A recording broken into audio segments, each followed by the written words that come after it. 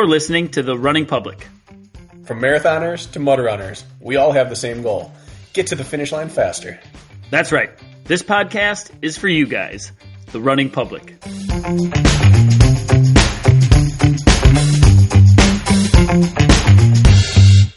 Chris and I just railed you for like the last 10 minutes. Longer than that. Good. I'm excited to hear it when I edit it tomorrow. I didn't hit the record button, Bracken. I'm not a newbie. We should talk about you, Chris. What do you think? I don't know. I was enjoying that. Apart from the maths bit, that threw me way out. I was like, oh, shit, numbers. I get like panicky when people start talking about numbers. I'm like, I'm just going to shut up. You know, when people like split the bill, I'm the kind of guy who hides in the corner and just stays quiet and just waits for someone to tell me how much I've got to pay. I'll keep that in mind. We have Chris Shipley today. The pleasure of introducing this man. Met you when? About a year ago, Chris? Yeah, I think we are about a year when we first hooked up. Yes. Yeah, he swiped right on me online, dropped into my DMs and asked if I was interested in working with an overseas athlete. You must have had a wide search radius on your Tinder. I did. To cross paths. I set up a profile in every geographic region. Got it. You cast a wide net. I get it. I just swipe right on everyone. It's a numbers game. Smart. Yeah, so that's why we mesh so well. We'll both say yes to anything. So he reached out. We started working together. And this is now, we're entering our second season working together. But this has almost nothing to do with that. Like, I enjoy working with Chris, and I hope he enjoys working with me. But the fact is, he just has a unique story. And I told him, what, Chris, maybe a few months ago, we should stop this talk right now and save it for an episode. And he said something like, oh, absolutely not. No one wants to hear me talk. I don't want to do that. I'm no good at that. With that accent, Chris, you could say absolutely nothing of value, and people would drool over you here in the States. So it's already gold. What, my terrible British accent? Well, it's authentic, isn't it? Isn't it? Yeah, it's authentic, but it's not like Hugh Grant or anything, is it? I don't even know if he's authentic at this point. I don't know. You're a young Hugh Grant. More wish. roguish. More rough around the edges. Rough hands. He is. And that's what part of what we'll get to is he's a bit more rough around the edges in his backstory and his life than your stereotypical distance runner. Now, every time we go over to the UK, we get a different story than we get from here, whether it's Albin doing his roller hockey or if it's Natasha doing her dressage and show jumping with horses. It's just a different world than we live in, but he lived in a different world within a different world. And every story he tells me, he thinks is boring. And it's like, man, I've never experienced any of that over here. And that's awesome. And we need to talk about it. So eventually everyone around him said, Chris, suck it up. Go on the podcast. People will enjoy hearing it. And I think we have his wife to thank for finally just pressuring him in to come on. She'll love that. In fact, everything that I do is probably because of her. She makes me do everything. Yeah. Is she the one who snuck out of the room when I hopped on? She did. Okay. She had to make sure everything was working. I've got about 3 computers here. I've got like a bat cave going on just in case I need to like bring up stuff. And I wasn't sure everything was going to work. I'm not too good with computers, so. Chris has a lot of skills. Technology isn't one of them. No, technology is not one of them. She and I have never actually met, but I see her pretty much every other meeting when she rushes in to save him from like a pop-up or some sort of headphone issue. Everything's working today, though. I think I've got it nailed. So, Chris, I know Bracken knows all this, but I don't know any of it other than perusing on your website, which I believe is probably updated last a couple of years ago when you had this big venture we're going to end up talking about. But like, where do you live? What's your current pursuits? And like, I know obviously you're racing and things like that, but give me like a little bit of backstory, like who you are, where you live, what you do, all that. So, obviously, I live in the UK. I'm from the south part of the UK, which is near Southampton, probably mid-south. It's right in between the east and the west in a town called Alresford, which is about 5 miles from Winchester, which used to be the old English capital of the UK. It's where all the Saxons and shit were from, I think. I'm not too sure with the history on that, but yes. And I run most of the time I obstacle race, just specifically what I train for. So I reached out to Bracken, and then I think mainly what Bracken wanted to talk about on here was that what was it, 3 years ago, 4 years ago? I did a sort of round trip around the UK on foot. I wouldn't even say mainly. I feel like with most people, that would be the mainly. Like bring you in to talk about being self-supported on foot around the UK. But I feel like that's just the final piece of the puzzle we'll put together today. It's a story. And if I'm not mistaken, from what I gathered, you smashed that adventure. You were way ahead of projection. It was a very successful event, correct? So you did something right. It went really well. I mean, the time scale was on the basis of like the three other people that had done it before me. They'd done like 10 months, I think they took. And I did it in 5 months, well, just under 6 months. And, you know, the route can change quite a lot in that. So, you know, it probably wasn't exactly the same as theirs. I mean, I did follow one guy's map a little bit, but yeah, I just sort of chipped away at it every day, didn't overdo it, and just kept knuckling forward and keep going. I would be a broken man, a very, very broken man on a number of levels, I think, if I did that. There's a lot of good stuff. Let's just save this story for when we get there, because there's a lot of good stuff about his. And it's shocking that he wasn't a broken man. Mm-hmm. Well, then we call this a teaser. They've been teased now. Yeah. We've got him on the hook. Now let's go back in time, Chris. Let's go back in time. Chris doesn't fancy himself a storyteller, but he's going to tell us a story today. It's really hard. Like, I was chatting to my labourer at work today, and we was trying to like practice doing this, and every word that I said had a swear word in it. I was like, "Fucking when I did." Oh well, I don't really swear too much, but I was like, "When I did this and did it," and he's like, "Do you really think you could be swearing that much?" I'm like, "Oh yeah, probably not." So it's going to be difficult not to have a foul mouth. So if I do swear, I do apologise. I've been working on that myself. That's a work in progress here as a podcast host. So, Chris, you're in good company, sir. We can both work on it together. Yeah, should we get a disclaimer out? Parental advisory. There's two things. First is that, well, three, we do have parental advisory on our iTunes episodes, so it does pop up. People are aware. Second is we want the real Chris, which is rough around the edges, and the audience deserves that. And then the third is everything sounds more appropriate in a British accent. Like if I were to use a certain word, it would come off as harsh, and you'd say it, and they'd be like, "Oh, that was cute." We'll see how that goes. Yeah. So just be cute for us. All right. Take us back. Start with young Chris. What was childhood like for you? What were you into? Bring us up to how you found running. Well, so I suppose we're going back to the very beginning, are we? As far back as you think we need to. To interrupt, how old are you right now as we're talking to you? I don't know that. I'm 35. Just turned 35, actually. Okay. Yeah. Young 35. So when we're going to go back, I suppose growing up, I was always quite active. My dad, he teaches jiu-jitsu, so we've always had an active upbringing. My mum rode horses and things. Always out and about, riding bikes. We lived in the country, so I mean, probably not like back country over in the States. It's quite small country over here.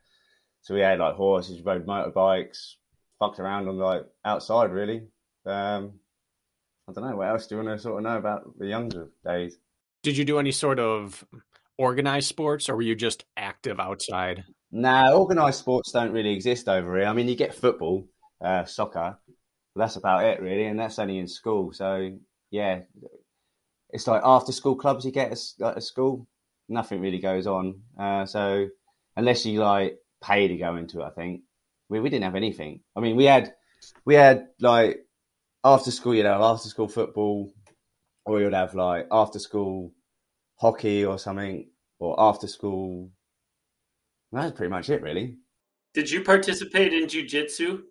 But when I was younger, yeah. So because my dad teaches it, we always sort of participated in. Obviously, growing up, you're like messing around in the garden. He used to have like sticks and things. He did try and fight us with sticks and whatnot. And he had like a gym upstairs, so he was always like, oh, he had his I say it's a dojo. It was not really a dojo. It was like, it was in a, what do you call it? It was in an art studio because he got this like permission to use this place because they called it martial arts. And because it was a place that like did performing arts, like theatre stuff, they sort of let him train there. So he had all this stuff there, like crash mats and whatnot. And we used to go down there and join in on the warm-ups and do like back flips and things off of like the radiators onto the crash mats and do bits and bobs like that. That was pretty cool. That was quite young. Did do a bit of training when I was young, but because he mainly taught adults, you didn't really join in too much. Sort of got thrown around by the adults quite a bit, actually. That was quite cool. They used to chuck you around a bit. I believe that. I asked for a specific reason. So I don't know if this is coincidence or more people do jujitsu than I realize, but two of the athletes I coach actively do jujitsu in the sense in which they're in their 20s and they're still competing. And when I started coaching them, I said, we're not going to take your jujitsu practices into consider. I'm going to program how I want to program for you, and we'll see if we can make it all work. And they were a little reticent, one person was. And then they sent me their heart rate data from a jujitsu practice. I don't know what they call it, not sparring. And it looked like the most intense interval run workout ever prescribed. And I was like, holy crap. Like we clearly need to factor this into what we're doing. I really vastly underestimated the intensity of jujitsu, thinking it was just a couple of guys playing slap ass on a mat, and I was wrong. So Is that accurate? Because the heart rate data was like a 70-minute session with 130 or 40 some beat per minute average, and the spikes were in the 180s. And I was like, holy smokes, this is training. That accurate? Yeah, I guess so. They do mainly BJJ, like on the floor grappling and things. Was it? Great question. But I just it's a very intense endeavor, especially. Yeah. Right? I mean, we do a it's sort of a self-defense jiu-jitsu. So a lot of it's up and out, and you just work on defense against like things that would happen in the real world, just like self-defense stuff. But yeah, we did like one-to-one stuff, and that can get quite intense. You're going at each other for quite a while, just throwing each other, getting up off the floor, throwing each other, getting up off the floor, things like that. So I guess it is quite intense. I've never really tracked my heart rate because you have to wear the strap. So I guess I was just, we always like to, and maybe this isn't your case, but don't we, Bracken, we like to draw parallels between like childhood and why somebody may have a talent in their older ages. And so that's my curiosity, a little bit of what I would eventually get at, but it doesn't sound like you carry that into adulthood. He still rolls to this day. He'll still do his jiu-jitsu sessions. In fact, we added it back in a couple months ago. Well, yeah, we did. Yeah, I haven't been down too much. I mean, with COVID, it kind of put a big stop to it over the last couple of years. But my old man, he's almost in his 70s and he's still throwing people around. And he is losing his mind that he can't train every day. Well, not every day, but every other day, every 2 days a week, which is what he really does. But he's going mad from it. One parallel I think we can draw is that every grappler I know has phenomenal grip strength and endurance, because it's such a finger and forearm intense exercise, especially gi-based jiu-jitsu. It's not much different than grabbing onto a rope or a sheet or anything in an OCR race, where like you're just trying to control something that's not really designed to be controlled, and you're using all grip to do it. And I would say Chris falls directly in line with that, where he's definitely an obstacle completion guy. Yeah, I've got good grip strength. I mean, a lot of them grapplers aren't scaff either, so I've got doubles grip. It's true. I'm kind of shocked, like as far as organized sports in high school, because we're pretty, I guess narrow scoped over here. We don't really look beyond our own blinders here in the States sometimes. Like you really don't have that many organized sports, like growing up, like options throughout your school. We definitely didn't. I don't know what it's like in bigger cities and things, but where we were, we didn't have much. I mean, we had, like I say, like people played football after school. They had like a football team. That was pretty much it for our school. I played. How big was your school? Well, that big. We only had, so the junior school only had 6. I'm going to turn that off. Our junior school only had 6 classes, and there were about 30 people in a class. And then my secondary school, that probably had, probably in each year, so you had 5 years, is it? So 7, 8, 9, 10, 11. So yeah, 6 years. And each of those years probably had 4 or 5 different form groups or tutor groups. I don't know what you call them over there, but different groups. And they probably had about 30 people in each one as well. So not massive. Yeah, that's not huge. But the difference is that over here, the first high school I taught at was very small, about those same. But we had two sport options every single season for people. Ah. So interesting that the rural areas of. I mean, we had PE. We had PE every week, every day. Well, I think you had it like twice a week. PE. Do you Yeah, have PE? yeah, we have. Everyone has that every day here. Oh, do you have it every day? Usually. Most schools do. Oh, Yeah, lucky. I don't know. Maybe they do it now. It's probably quite big now. They want people to be fitter, don't they? you must have been very very rural. It wasn't well, not like probably as rural as you can get in Britain. I mean, nothing's Okay. well. No, I mean down in the west coast, they're pretty out the way. But yeah, it wasn't mega rural. To be fair, it was an old army town, or was an army town. So throughout secondary, you didn't do anything. No team, no soccer, or sorry, no football. No, I rollerbladed. That was my thing. Aggressive inline skater.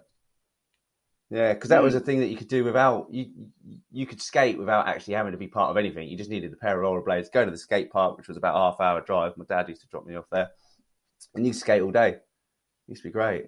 That was my thing. I loved that. I was doing that from how old was I? So I started that in junior school when I was probably in year 6, and then I didn't stop that until I was I probably stopped doing that when I broke my collarbone when I was about 14, 15. Broke your collarbone doing that. Yeah, so I broke it. It was just the start of the summer holidays. I was down the skate park, did a big 360 over the jump box, stacked it, fell on my shoulder, heard the crack, and then that was it. I just didn't really skate that much that through that summer. And then after summer finished, I was messing around the school field doing like flips and things, and then I landed on it again, broke it again. I mean, I've got a big of a, I don't know if you can see that, but there's a bit of a lump Oh yeah. there. Yeah, that's a lump. So, yeah, they were good times though, skating. So what did that transition into? You broke your collarbone twice that summer, and what'd you do after that? Smoke weed. Yeah, Naturally. is that when it Naturally started? smoked. Yeah, pretty much. There wasn't much else to do. I mean, during secondary school, I moved schools. So I started off in one school. And then in year 9, I moved to another school. And then I broke my collarbone that summer when I moved. And then I suppose just trying to find some people to hang out with, just probably ended up just hanging around with the wrong people who like smoking the old wacky tobacco. That was in high school. Yeah, high school. Did you have like the culture? And I don't know, because where I grew up, it was the culture for better, well, for worse actually. But I would say like half the kids who were good athletes would still sneak off at lunch and smoke weeds. Like I never touched it, but some of my buddies who were high end soccer, football players, however you want to look at it, actual American football players, would go out and smoke quite often, but yet still be athletes. Did those two worlds not really mesh at the Uh, time? Because for some reason they did where I went to school, and it was very bizarre. I suppose if some of the people who play football and that smoke weed and things, I imagine if sport was quite big, people probably would do that over here. I mean, I used to run to the dealer, so That's where your running began. that's where my Run? Yeah, run to the dealer. Yeah, How far of a run are we talking? it wasn't that far. I mean, it used to take me about half hour, 40 minutes. I don't know how fast I was going. Well, that's a very long run for the casual drug user. A half hour, 40-minute run. Yeah, it's quicker than the slow walk. That's for sure. We're getting somewhere now. That was your role in secondary school, is you were the one who would run to the dealer and back? Yeah, or run to the cash machine as well to get the money. Oh. Back in our days, there was only, what do you call them over there? ATMs. So the ATMs were quite few and far between. So like if you had to get money out, you had to like get there quick, and people were like, oh, can you get back quickly? He's like, oh, I'll just run there. Okay. Why you? Because I'd run there. I didn't say no to shit. So I don't know, maybe I enjoyed it back then. Just without knowing it. So how many runs are we talking per week? No, not many. That's just like getting places, isn't it? So whenever the need happened, you'd do it. Like once a week, three Nah, it wasn't times that a often, week? mate. Oh, okay. So we couldn't call it training. I wouldn't call it training. I'd call it not having a car. But you enjoyed it. Yeah, it was cool. It was quite good. I mean, I was always able to run there and back without stopping. So yeah, So did that progress all the way through secondary school until you graduated? pretty much. I mean, yeah. So you just after school, I started, well, to be fair, as soon as I finished school, I mean, I was only 16, I started scaffolding. So you guys go through school quite longer than us. But we finished over here, especially secondary school. I think they changed it now, but back then in secondary school, you just finished school, you could either go on to higher education like your college and your universities and things, or you could go in the real world and get a job. And I just went and got, well, my uncle owned a scaffold firm. So then as soon as I finished school, just started working for him. Now, I was unsure what a scaffolder actually did. We use scaffolding over here, but I didn't know what a scaffolder was. So for anyone else who feels that way listening, please clarify for us. So a scaffolder is usually, well, I'll do a good term, which is we work in the construction industry. We put a platform to work on. We could do a platform to work on anything, on anything. We can do support structures. We create access so people can gain access to places using tubes and poles and whatnot. I think the best way you can describe what we use is what they use on obstacle rigs, like the tubes that they hang and monkey bars off and things. Mm-hmm. Like, what would be some of the jobs like you've done recently? Like, what would be like a couple examples? So recently I just finished doing a job inside a shit tank. So it's a tank where they basically churn up all the shit that comes from people's houses and things. So they took all that out. They're reconditioning this shit tank and they're putting a new ceiling on it and like doing some other bits and bobs. So I basically put a scaffold up internally, which is like, so it started off at the bottom as like a cone shape. I built a scaffolding through that going around. And then in the middle of that, it was supporting this steel structure that was holding the roof on so they could cut the roof out in smaller pieces without the middle bit falling down, basically. That sound right? Yeah, it sounds about right. Technical? Sounds like there's some engineering or some crap going on in there. These are complicated deals. It's engineering, but I'm thick as shit.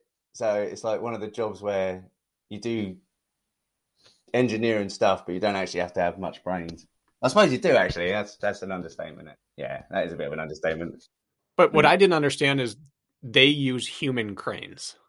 So another reason for his grip and his pull power is that he's on a pulley manually lowering or raising all the materials all day long, every day. Yeah, not so much these days now that I'm at the top, but especially back in the younger days, I used to spend weeks just on it. We call it a rope and wheel. So basically, like Bracken said, it's on a pulley. You got one end of rope, you tie the other end on, and you pull all your materials up like that. Hercoist doesn't stand a chance. That's exactly. Wow. The thing is with a Hercoist, I once failed it once because I think the pulley got stuck, and I got some serious fucking stick for that. Some serious stick. I run with an electrician guy called Mark Dixon, and he took the piss right out of me for that. Never let it down. In fact, he still doesn't let me let it down. And it annoys me, so hopefully never, ever fail that again. But the pulley was, when the pulley gets stuck. Gets jammed in there. It's jammed, it got jammed real bad. So you went into scaffolding into your uncle's firm at 16. Yeah, 16. You are 35 now, so you've got 9 years to cover. Try 19 years to cover. What did I say? 9. 19 years to cover. And we have 16 to go until you run around Britain. So what transpired between year one of scaffolding, you're the running weed smoker, and then you became an athlete? What happened in between? Oh, there was a lot of drinking and drugs, I think. Not a lot else happened up until about 25. Just lots and lots of drinking, lots of smoking, lots of doing pills and taking ecstasy. But yeah, just doing that. He'll undersell it, but the way he's described it to me, the scaffolding, the construction, the dock working, all of that industry is just a rough lifestyle. They're wreckheads. Most of them, not all of them. A lot of them are wreckheads. I mean, on my CV, what do you call your CV over there? Your resume. Yes. Sorry. Your resume. On my resume, it says 100% will pass a drugs test. Because it's so common in your... most scaffolders will not pass a drugs test, so it gets you good. So it's 9 years of that. You're clumping 9 years of your life into the scaffolding kind of partying phase, almost a decade, you would say? Was it really that long? Yeah. 16 to 25 would I guess I'm the math guy here. Yeah, definitely. What was the typical day in a week like then? So you'd get up, you'd go to work if you made it. You'd come home, you just go to the pub. If you stay longer, you just buy some shit, get on it. And then Friday will come and you'll really get on it. And then Saturday, Sunday will go. Monday, you might turn up on Monday. You might not. Not a lot of people do. Monday club. Tuesday, it just goes every day that week. I remember booze was cheap then as well. I mean, I don't know how people could afford to go out now, but you used to be able to go out at 20 quid to stay out all night. Well, not all night. Pub shut at 11. But. Would that be a culture where like you'd have a beer in hand on a job site at times? I never did. I know a few people who did. I know people who used to drive home with a couple of cans. Used to drive home with cans of beer, bottles of wine they used to drive home with, things like that. It's pretty dodgy. I used to think that was dodgy even back then. But yeah, people love to drink. Well, people still do, I think. What is the saying? You're kind of like the average of the 5 closest people to you, or whatever you say, Bracken, right? Something along that lines. Was that true of that time for you? Yeah, definitely. I mean, especially when I started at 16, I mean, everyone I was hanging around with, there was all older guys. There was all in their like 30s and 40s, even some of them in their 50s. And that's pretty much all they did, like just drink and smoke and just get on it. And I suppose you look up to them at 16. You don't see any different. You think, oh, these guys are cool. They're taking you to the pub. They're buying you beers. You're getting on it. It's fucking brilliant. You know, you're earning money. You just think you're Billy Big Bollocks, don't you? You know? Billy Big Bollocks. That's not a phrase we have over here. No, you should. It's a good phrase. Well, so was it a happy-go-lucky lifestyle? Was it just we all stick together and we have fun? Or was it like, what were that? There had to be some negative, rougher sides to it. What did that look like? Or was it just we go out, we have fun, it stays fun, it stays safe, work happens when it happens? Like, what was that progression like? So, I don't know. It was safe. I mean, you'd get into trouble at night. I mean... What does trouble at night look like to a scaffolder in... Well, usually a punch-up. It'll be usually a punch-up. Yeah, most scaffolders have a good old punch-up. I wasn't too bad. I lost quite a lot being pissed. Usually get knocked out a bit. Yeah. Had a few altercations. Had my jaw broken once. That was an altercation in a nightclub. Can't really remember what happened. I think I was dancing away and for some reason got into like a little scuffle with some fella. So I punched him and then got thrown out of this nightclub. And then outside we was having a bit more of a scuffle and then I got sideswiped. And then that's the last thing I remember. I think I was out cold. Woke up, went home. I was like, oh, God, my jaw hurts. And my dad's like, it's all swollen up, had a big golf ball on the side. He's like, oh, maybe you should get like to the hospital and that. So I said, all right, I suppose I'd better do. My mate took me to the hospital. It was all broken up. So they got like a surgery in it to like pin it back together. And then like a couple of days later, I was eating pizza and broke it again. So that was like a typical sort of weekend, really. Standard. Huh? Typically, when they pin and wire your jaw shut, you're not supposed to eat salads. Yeah, they said I don't know if you're aware eat of that. soup for like weeks, but like soups, you know, when you're out on a job, it's hard to get things. So like the first day, I managed to eat a baguette, like a sausage baguette, because you always go like to the like sandwich shop in the morning. So I had a sausage baguette, and I managed to eat that. It was really difficult. I was eating it, I was like, chewing all on one side, eating like really small bits. And then that night, because I went to the pub that night, I was drinking away, and then like all of the pizza on the way home, got home, and I was eating the pizza, and because you're a bit pissed, aren't you? You don't really notice. So you're just chewing away, and the next thing I heard it click. I was like, oh no. And it was like, broke it again. So the next day I had to go to hospital, and they put 2 pins in it this time because they thought I was going to break it again.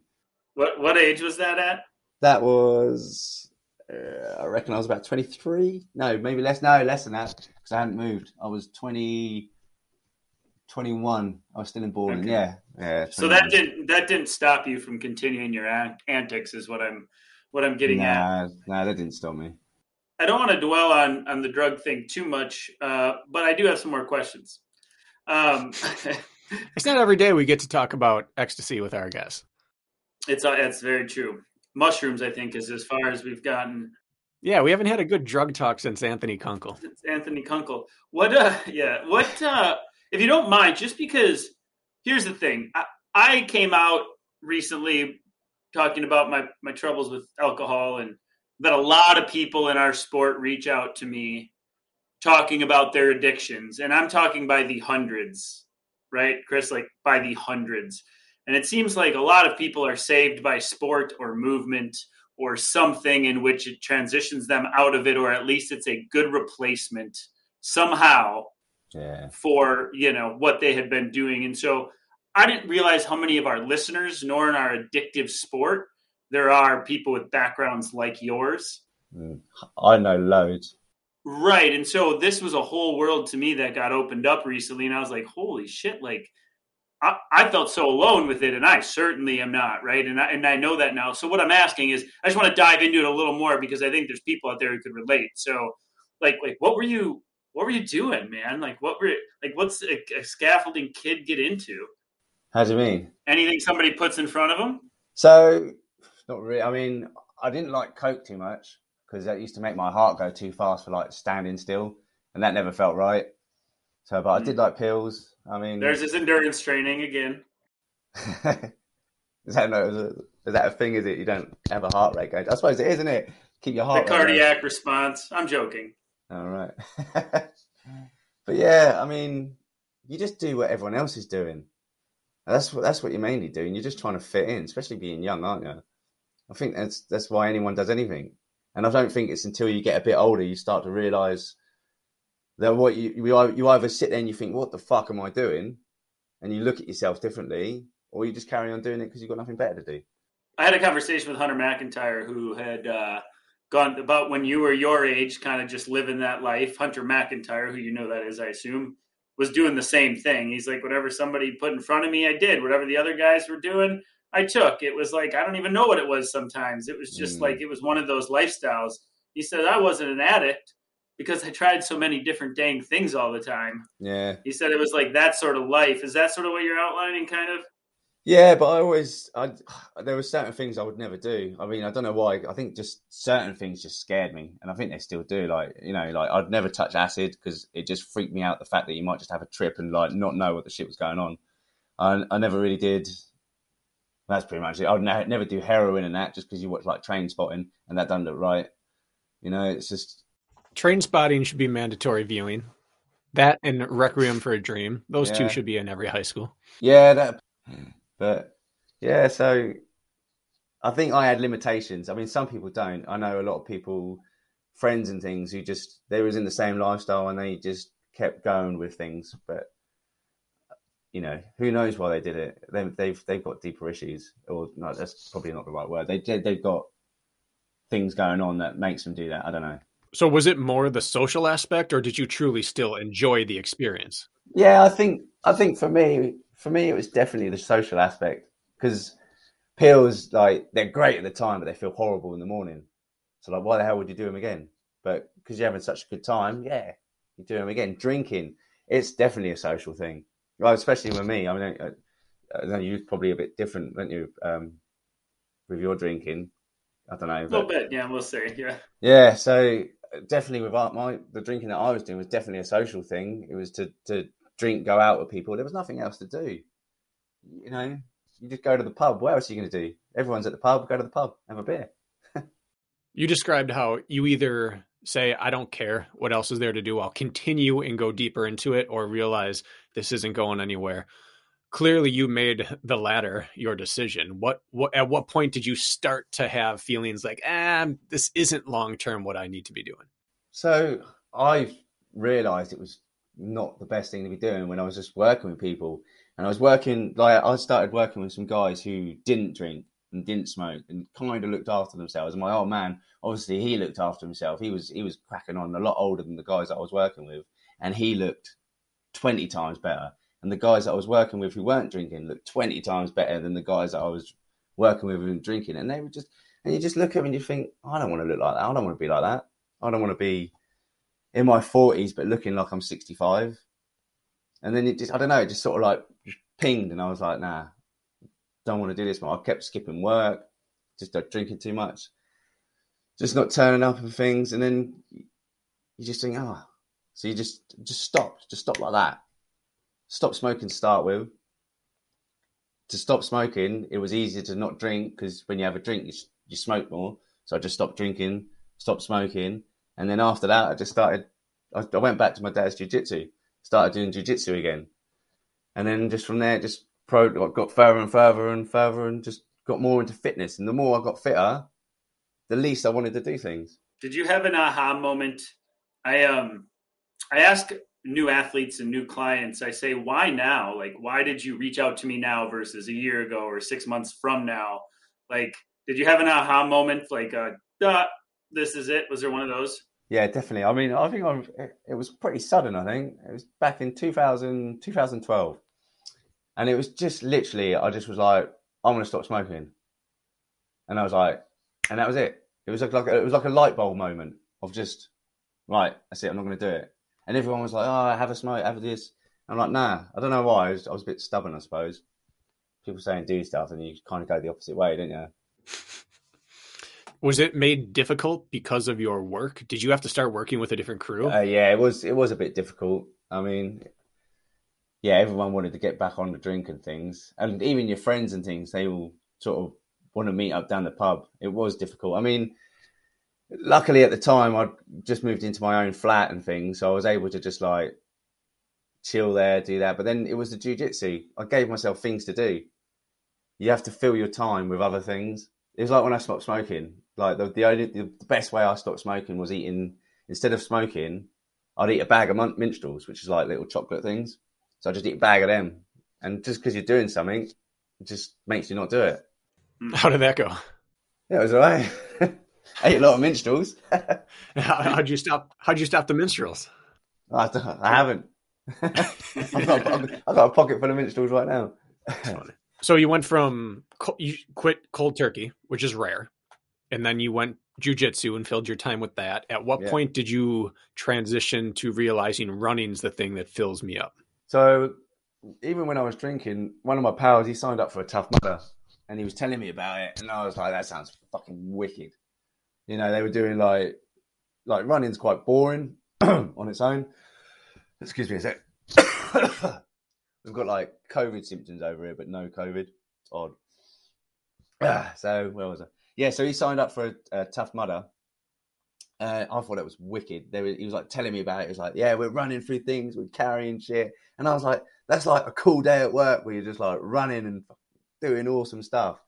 But it wasn't until like 3 or 4 years after I heard that and I'd stopped drinking and things and started training, I was like, right, I'm going to sign up for something. But because Tough Mudder didn't seem to like, they sort of sold it as, you know, anyone, you can finish it if you just, you know, finish it. So I was like looking to see what else was in. I found Spartan Race, which was sounded a bit more competitive, and I thought, oh fuck it, I'll do one of them, and I'll like try and race it and try and do well. And then I just started running to kind of like finish that without hurting, I suppose. And running, like you said, running is boring. People don't enjoy just running, but then as soon as it becomes a tool towards doing what you want to do, how long was it before you fell in love with running? Straight away, I think. Yeah, straight away. I mean, once, because when you start running, don't you? You get all these like things that hurt when you start running. I had really bad shin splints from like wearing shoes that were like 2 sizes too small. But like even that was quite fun. I mean, running is fun, isn't it? As soon as you go out, you're like running around, and because I lived in like where there was like loads of woods, you're just running around the woods, and you're just like running up hills, just running down hills, and it's like, yeah, this is fucking all right. You've got music playing. You're just like, yeah, cool. Come home, you got like an endorphin hit, and yeah, so is it endorphins? Yeah, endorphins. You've got an endorphin hit. You're all like high again, you're like talking to people. Yeah. It's a good thing, You're isn't preaching to the choir there. I think most can understand that. When was this? How long ago was that? So that was when I was 25. Yeah, 25, 26. I think, yeah, probably 26 actually, yeah. And when you say you quit drinking and all that, does that mean you quit cold turkey or you quit making it like a daily habit? I pretty much went cold turkey for it. I did drink, but like nothing as heavy as I did. I just like, I'd have like a beer and that was it. But yeah, pretty much cold turkey. So complete 180 though. Yeah. You didn't struggle with if I have one, I have 10? If I did have one, I would have 10. But then you turned to be able to just have one? Yeah, well, you just kind of take that away, don't you? I don't know. It's weird. If we went out and went on the piss, I would do. But then the more you don't drink, when you drink, you have such a bad hangover, and that kind of stops you from doing it again longer. Do you know? Makes sense. So that's 10 years ago. Yeah, 10 years ago. Is it really 10 years ago? You've been together with running for 10 years now. Congratulations. That's an anniversary card, isn't it? What's that? What is 10 years? 10 years. What do you mean? What do you mean? What is 10 years? Because they do like, you get cardboard and I don't know, gold, or leather, and all that crap. My missus would know. She'd know straight away. You ever heard of that, Kirk? Heard of what specifically? There's this old timey. I don't even know where it originated from, but there's a like tradition of what your each anniversary gift is. Like one is wood based, one's leather based. It's like there's like some pattern and tradition, a theme for each year. It goes all the way up to you're old, I suppose. I think it's just so you can buy a gift every year. I would say because I had to ask, the answer would be no, I don't know that. Oh, I didn't know if I just phrased it weird. No, just don't know. Just not that astute. Well, I thought that 35 minus 19 was 9. True. We're all firing today.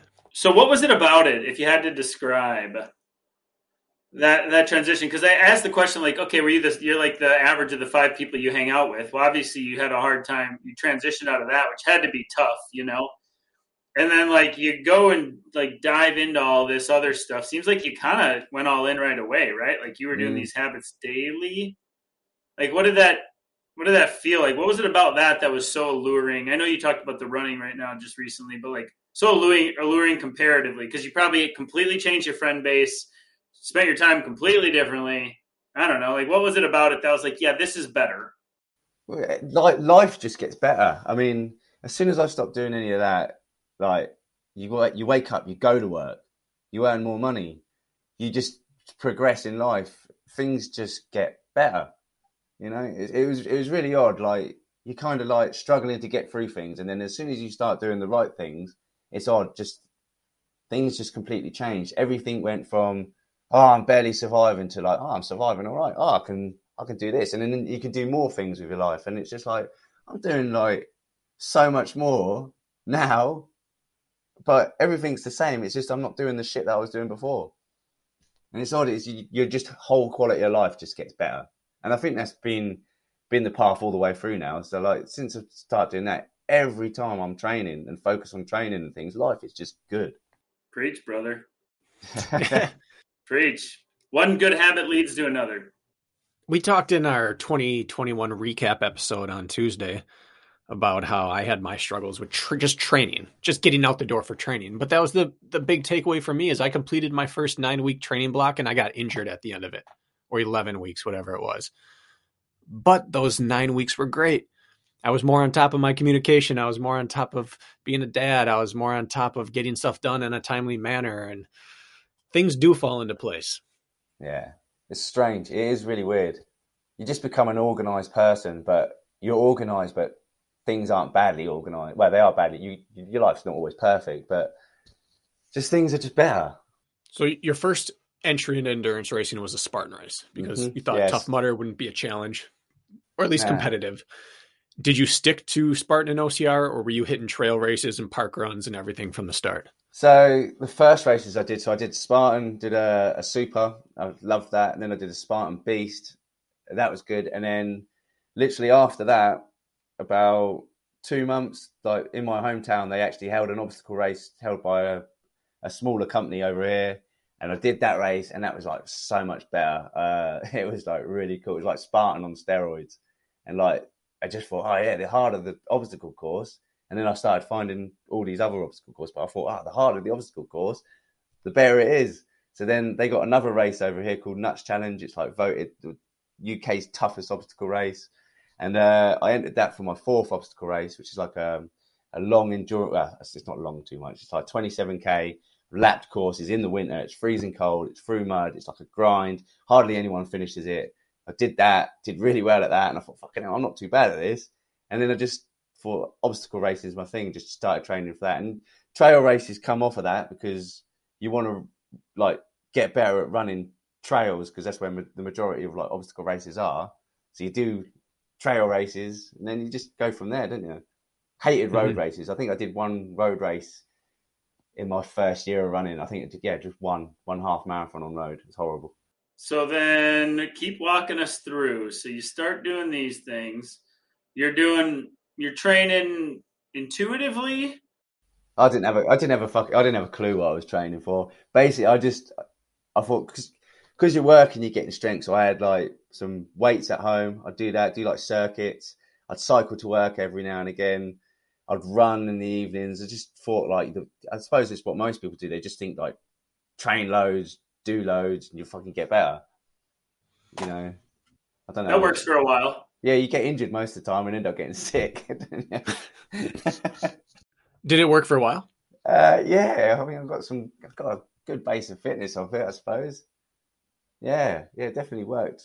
All right, but it was hit and miss. You'd turn up to some races and you'd feel fantastic, or you'd turn up to other races and you'd just feel like dog shit.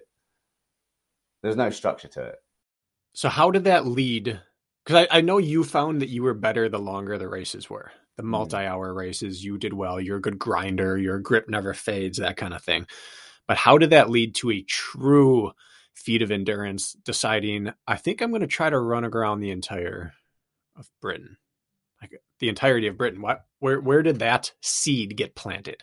So I read a book once where someone cycled around Britain, and that like really inspired me. I thought, that sounds pretty cool. He's like on a bike, he cycles around there. I thought that's cool. So like prior to running around Britain, I put my bike together. I took a plane over to Switzerland, and I cycled back to home. How long is that? In miles? You could do kilometers. No, miles. I think it was about 800 and something miles. Just on a whim, you just decided Switzerland's what I'm going to do? Well, I wanted to go further. I wanted to go to Italy, but the flight to Geneva was cheaper than the Genoa one that I was like originally planning on. It was like £100 cheaper, I think. So I just thought, fuck it, I'll go to Geneva. It wasn't on the. Had you been cycling? Yeah, like cycling to work and things. I basically bought a bike just to be able to cycle when I could not run, you know. But then I read this book and I thought, that sounds quality. I'll try a bit of cycle touring. Put some panniers on my bike, bungee tied a tent to it, flew over to Geneva, and then just like cycled home. So this wasn't going hotel to hotel. You were sleeping outside. Oh no, I did take a tent, but it was like France and where I cycled through had like the worst floods ever. They had like the worst floods in like 30 years or something. It was pissing it down. So I did stay in a few hotels. How long did it take you?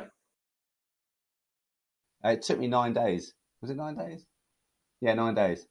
This is just on a whim. Just I'm doing it. Yeah. I had some time off from work, so I just booked the flight and was like, that's it, I'll go. So, yeah, it was cool. Were you single at the time? No, I had a girlfriend at the time, but I was only off for 2 weeks, so I took 2 weeks off work and then I did that. What was your reaction to that experience? Did it speak to you? Was it just enjoyable, or was it terrible and you wanted to do it? It was horrible, really, because it was pissing it down. But I loved it. Yeah, it was great fun. It was hard to navigate. How did you navigate? I had a Garmin. What do they call it? Because when I bought my bike, I paid for it cash. So the guy at the bike shop was like, threw some extras in, and he threw in this like bicycle touring thing, and you could like program a destination on it, and then it'd take you like the route. But in France, I don't know. I must have been like, it must have taken me like all around like all these country roads. It takes you on like non-busy roads, doesn't it? And it just I didn't know where the fuck I was going. I was just following this thing all the time. Just put one destination and go there. It took ages. It was cool. Did you immediately search for something else? What do you mean? To do after finishing that? Just concentrated on obstacle racing for a little bit, and then, but in the back of my mind, I was like, I want to do something running, traveling, and I was like, that'd be cool. It'd be cool just to like not have a bike, just have a backpack, do something on foot, travel like big distance. So I wanted to do like the Silk Road, you know, the one that goes like with the old trade route from China to like wherever it finishes in Eastern Europe or whatever. But that was just like too much to think about. It's like loads of what do you call them, visas and trying to get money to it and things like that. And it just seemed hard. But England, it's your own country. You don't have to get apart. You don't have to do nothing. You just got to, you can go from your front door. That's it. Straight out and straight back. What's the appeal of these things? Because obviously it struck a chord with you. Like, what's the appeal? I don't know. You're just out, aren't you? You got no worries. You just, I don't know. I don't know what the appeal is. It just sounds cool, doesn't it?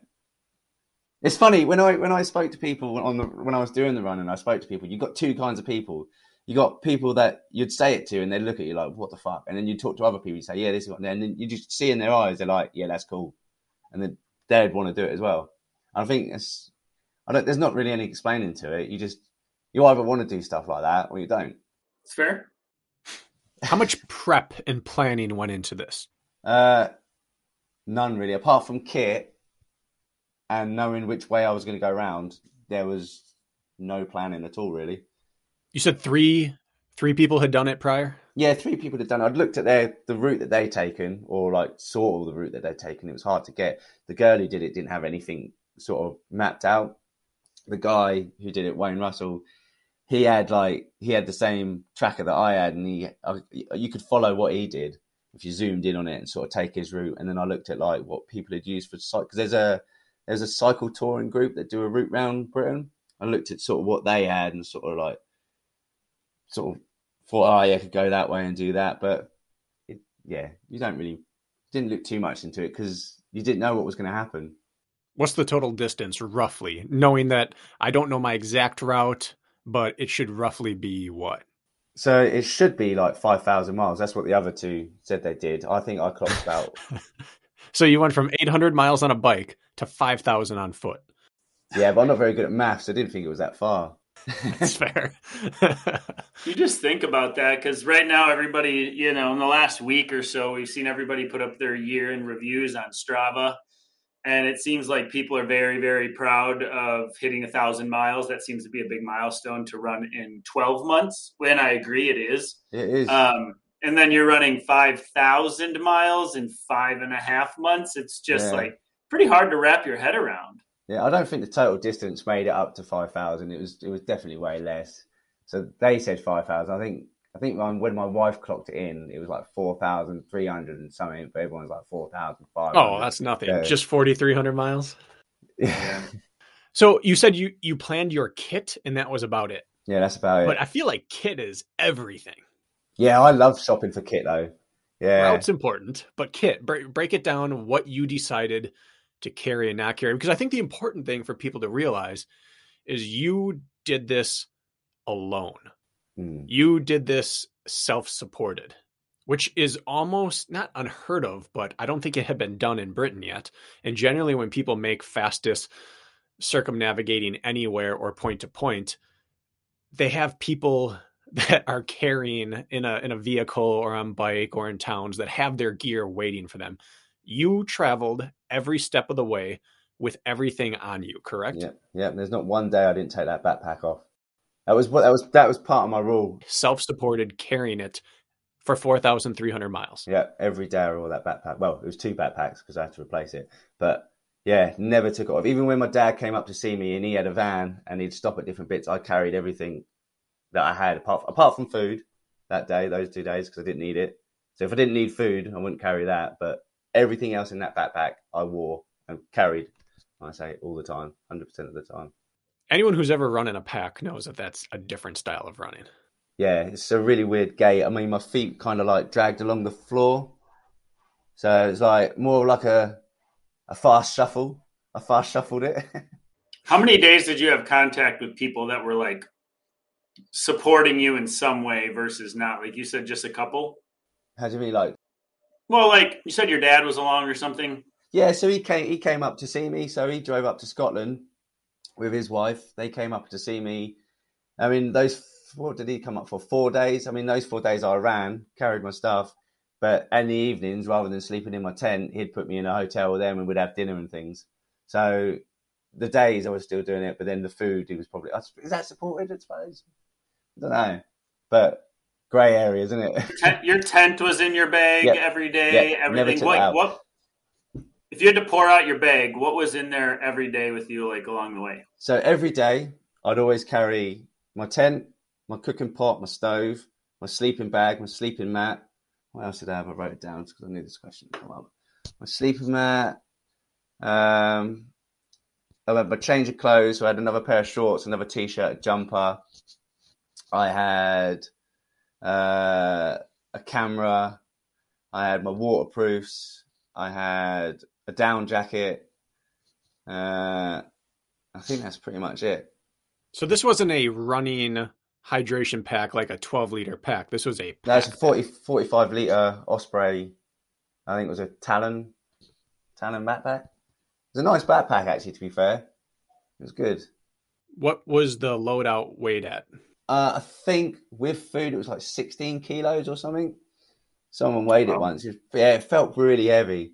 It's horrible. And I used to carry a 2-litre water bottle, like the 2-litre bladder pack, the water one. So whenever that was full and I'd had food, that was a killer. Yeah, the more food I carried, it was horrible.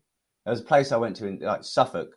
I was like running in one place and like this shop said, come into the shop and like you can take whatever you want to fill your bag. And I filled the bag and it like I picked it up and I was like, fucking hell, this is so heavy. But it's like it's free food, so you don't throw it away.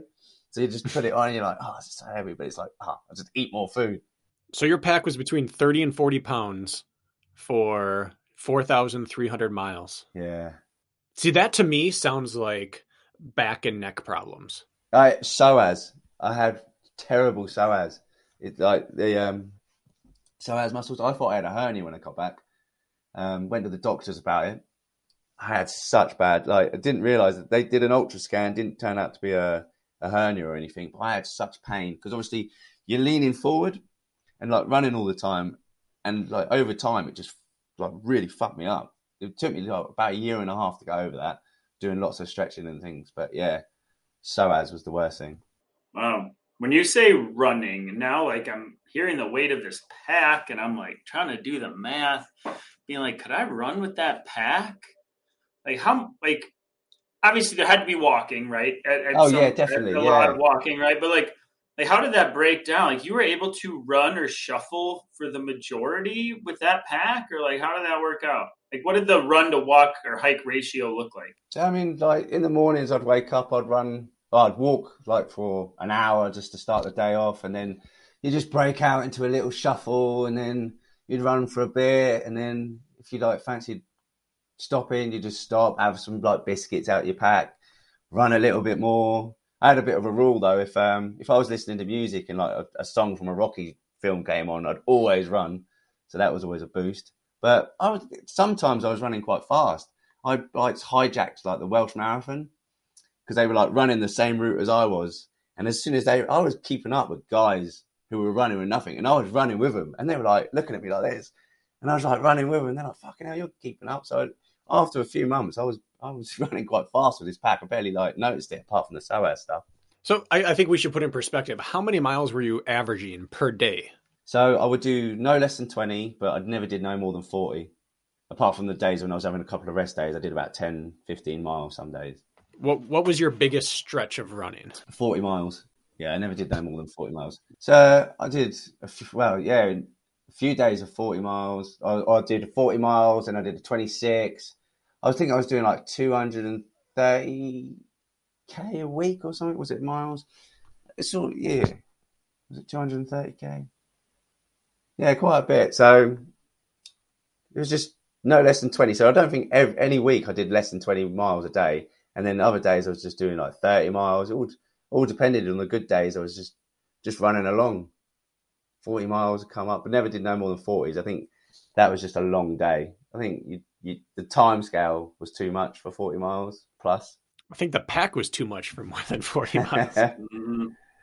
Yeah. I mean, the day my wife came up to see me in Blackpool, I did a good 40-mile stretch that day. I think that was my quickest 40-miler. I mean, I hadn't seen her for like 3 months, so you can imagine you want to see your wife, didn't you? And I caned that. I think I got 40 miles in 9 hours, 10 hours. I'll have to look it up, but it was pretty quick. Wow. Yeah. How many like 0 mileage days did you have? I had 8 days where I did nothing at all. Because your body just told you, like you listened intuitively, like I need a break. Funny enough, I was sick 3 days, like really, really badly sick, like throwing up, puking, shitting myself a bit. It's just like really bad, and I had to take them days off. Yeah, it was horrible. Don't know what it was, but 3 times. Once in my wife's aunt and uncle's house, which was lucky. They live in Newcastle. Got ill there the first time. I thought it was like a food thing, and then didn't pay much attention to it. Just thought, it was food. And then the second time, sorry, that was in Wales. I was in a tent in a campsite, and I was just fucking dying. Same thing. And then the third time, I was camping in like a churchyard, and that was the worst because like I didn't have anywhere to go to the toilet apart from like this churchyard compost heap, and like I just completely annihilated it. And I just don't know what it was that made me sick. So I'm guessing I don't know what it was. It must have been overexertion or something, or I don't know. Never really found out what it was. No one knows. 2 of the 3 times you didn't have plumbing. Well, I had plumbing on the second time in the campsite because it was at a campsite. But the third time, I had nothing, and I ran out of toilet paper. I used all my toilet paper that day on that night. Sorry, that's a long night. It was a long night. It was not nice. But yeah, they were the 3 worst days, and then the other days was literally when my wife came to see me. I spent the day with her. I had a bad ankle one day, and like this guy in Ulipool, which is like a Scottish town, he let me stay at his place, and he had like a yacht, and he was like, "Oh, why don't you take a day off and come like sail on my yacht?" Is it a yacht? Yeah, like one of them ones with the sails and things. So I took a day off because I couldn't say no to doing that. So that was pretty cool. And then yeah, just like the other days taking off, I was just sorting kit out. 5 months is too long. There's no good time stretch for that you'll hit good weather for 5 straight months. So like, when did you start in the year? How did you plan which bad seasons you were going to hit? So initially I was going to start, well, I started in February. The idea was I was going to run into the summer and then towards the end, like in the end of fall. But when I started, Britain had what we called the Beast from the East, which was like this super cold spell. I think it was like the coldest winters we'd had in like years. Big blizzard coming down. There was like, what do they call those things when the snow piles up? Snow drifts. There was like big snow drifts and things like that. So when I started, it was fucking freezing, like really cold, like bitter wind and that. But then in that summer, we had like the hottest summer, like for a few records. So I actually had pretty good dry weather. Didn't have much rain, but it was a contrast between super duper cold and super fucking hot. And how often did you camp versus sleep indoors? I camped quite a lot. I mean, a lot of the times it was in campsites. I'd rock up to a campsite and a lot of them let me stay for free. So you get a shower at a campsite. Obviously, they got decent water and things, and I could charge things sometimes. But yeah, majority of the time I camped because it was just cheaper. It was just cheaper to camp. Don't get me wrong. I stayed in some hotels and some hostels, and I used a thing called couch surfing, which is like it's like a website, and you just send out messages, and people just let you stay on there, like in their house. I used that quite a bit. That was good. So if I knew I was going to be heading in a direction, I'd message people on this couch surfing website, and if they responded back to me, then it was quality, and then I'd just stay with them. It sounds like you didn't have an exact route or plan. Nah, I didn't know what day. Every morning I'd look at the map and sort of think, well, I'm going to kind of go this way or kind of go this way. And then obviously sometimes it'd change. And like, especially with, I don't know if you have the same sort of app, but we got an app over here called OS Maps. And you can basically like plot how far things will be. And it tells you like where all the campsites are, or like, what do you call it? You probably got topo maps, isn't it? Is that right? So it's probably similar to that. It lets you know what's about. Just use that. Just followed the route. Just plotted it out, just sort of went that way. And if things changed, I'd change, go a different way. That'd be terrible for me. Horrible. That would drive me crazy. I would need to know every day where I'm going. But the thing is, it's better that way, not knowing where you're going to be. It's better because, I mean, you don't have to plan anything. You got your tent, so if you can't find anywhere to stay, you just camp somewhere else. And it's Britain, so you're not going to worry about shops. Even in Scotland, when people said it was going to be desolate and you wouldn't find anything, there was cafes and things. So There wasn't too much to worry about, really. You just needed to head in the right direction, and that was it. I just envision myself like, okay, I'm out on the road every damn day, and I must be exhausted for the most part. Like, I am just smoked, right? And so, one, you either need to take your damn pack off and set up a whole tent and do the whole thing when you're like after a long day of hustling, or you show up on some weirdo's house and sleep on his couch, but then you got to like interact with somebody when the last thing you want to do is you just want to get to business, right? You want to eat and go to bed and start over tomorrow. I just like see that whole process is like wearing on a guy. You'd think that, but you don't realize how much crazy shit sort of happens. I think if you ever speak to anyone who's done any like cycle touring or big like excursions, they all have the same stories where things just happen. You just meet people and just the weirdest stuff happens, and it makes the whole experience. Like you wouldn't believe some shit that happens. You walk past someone's house and they ask you what you're doing. You go, oh, doing this, and they're like, oh, fancy coming in for some dinner. And of course, it's dinner, so you're like, yeah, all right, have some dinner, and then that leads to having a free place to stay. You get talking to them. It's just weird stuff happens all the time, and it just makes you just feel, oh, this is cool. Did you have a redeeming sense of humanity throughout Yeah, this? 100%. Yeah, you don't realize how much people are generously willing to help you. I had a runner, a guy who does a lot of ultra marathons in Scotland. He'd been following what I was doing, and he sent me a message to stay at his flat. Right when I got there, he wasn't even there. He left me the keys out, left me food in the fridge. Guy'd never met me, let me into his house. He wasn't even there. Like, who does that? I could have robbed him blind. It's crazy.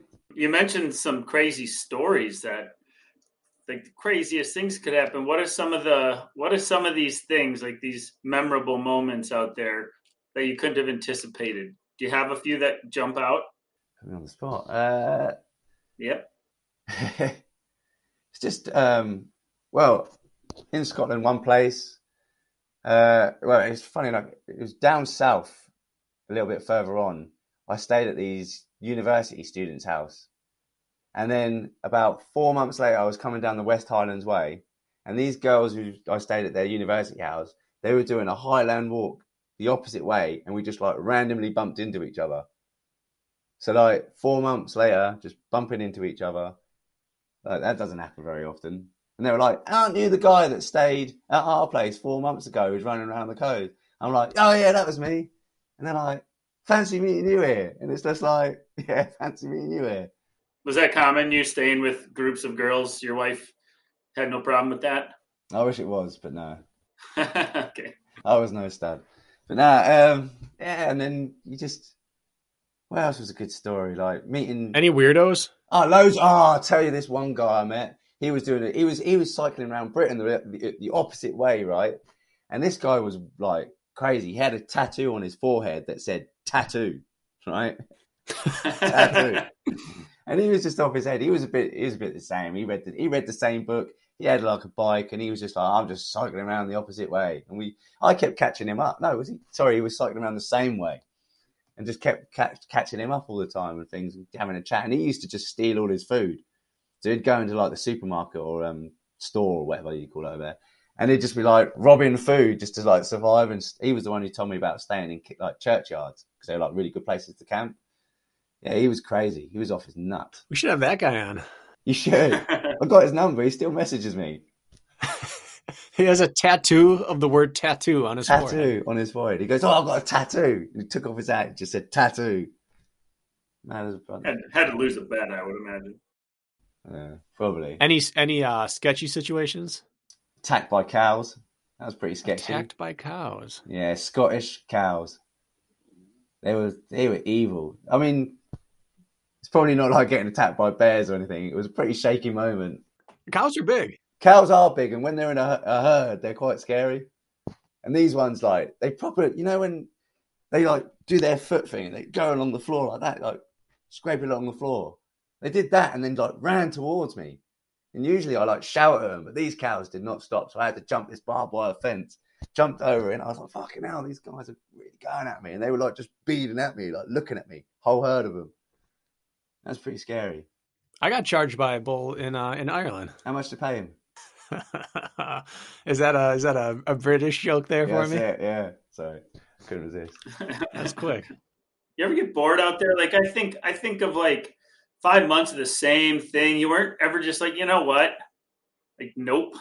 Never crossed your mind. This was just bliss the whole way. Because right now, what I'm hearing, Bracken, I don't know if you're hearing the same thing. Sounds like butterflies and rainbows, other than a couple of cows and a weirdo once in a while. Like, was it really like that for you? He went walkabout, had a great time. Yeah, is that for real? That's how it was. I mean, I had low moments. I always have low moments, but mainly it was only because of like navigation problems or just like really silly things, just like things not working out, getting lost, having to keep looking at your phone and things like that. They were low points. But when the whole days weren't really that bad. Even when it was raining, it's not that bad, is it? It's better than being at work. I mean, that's what I think I told myself all the time. Oh, it's better than being at work. How did your gear hold up? How did you keep your cell phone charged? What worked? What didn't work? So the phone I kept charged with a battery pack, and then every time you stop, you plug it in, or you just keep that topped up, and then that tops everything else up. I mean, I only had my watch and my phone to charge, really. I had a camera, so I didn't really have a lot of electricals. Keep it simple. The gear held up pretty good. My sleeping bag, the sleeping mat was all perfect. It wasn't the lightest, and it wasn't, the most expensive stuff, but it did the job. My shoes, I went through 5 pairs of trainers. What? 5 pairs of trainers. You got almost 1,000 miles per shoe? Is that how it works out? Yeah, one of them was a pair of boots because I had a bit of a bad ankle, so I wore boots through one section of it. But yeah, 5 shoes for 4,300 miles? yeah, I'll send you a picture of some of them. They were like ruined. Like the plastic was coming out the back. All of the grip had gone. Yeah, they were like really mullered. And you didn't have knee or hip or any issues? No, I had one blister. One blister? I had one blister yesterday. Yeah, one Did blister. you just get lucky, or was this like a calculate? Like, I can't imagine staying healthy for all that mileage. So, like, what was it that helped you do that? I don't know. I think being a scaffolder since I was 16 has definitely helped. I've worn boots since leaving school. I'm walking around all day. I suppose I'm just used to being on my feet for long periods of time and carrying stuff. And it's definitely helped. I don't know how I managed it. I mean, I wasn't overdoing it every day. It's like an eating contest, isn't it? So you're not piling all the food in. You're just having small bite-sized chunks.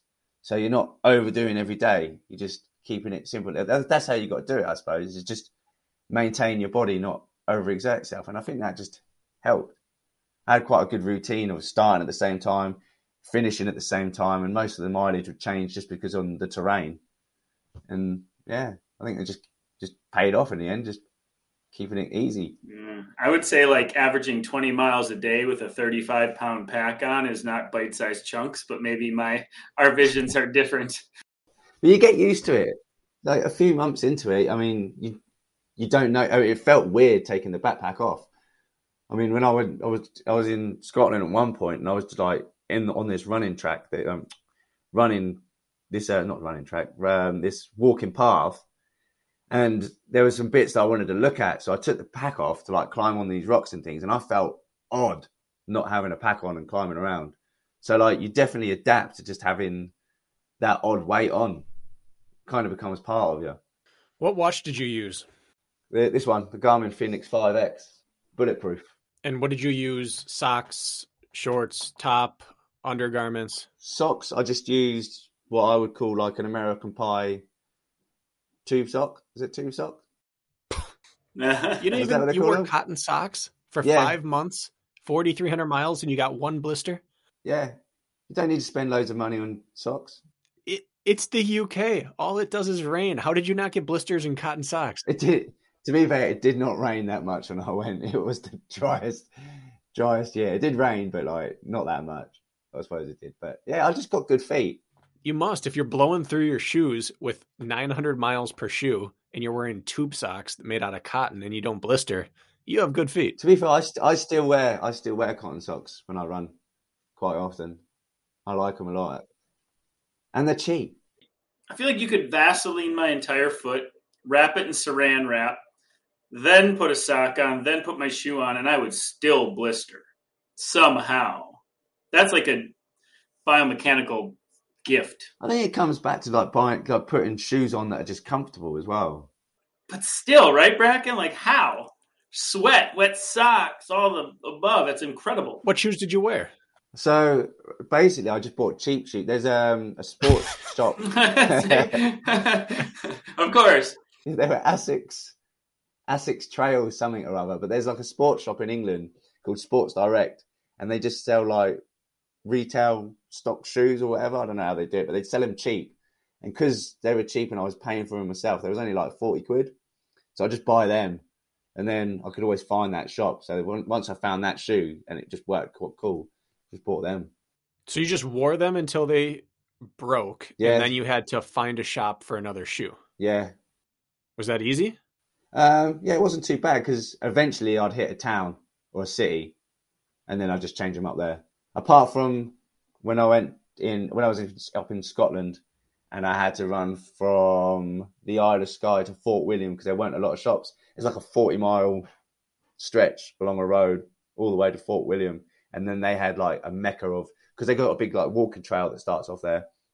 So there's all like hiking shops and things. And I went in every single hiking shop trying shoes on, but then went back to Sports Direct and bought these cheap shoes because they were just the comfiest. What was the biggest diversion you had to take to get, whether it's a shoe or supplies, how far did you have to go off route? That was probably the biggest off, because I weren't really meant to be going that way.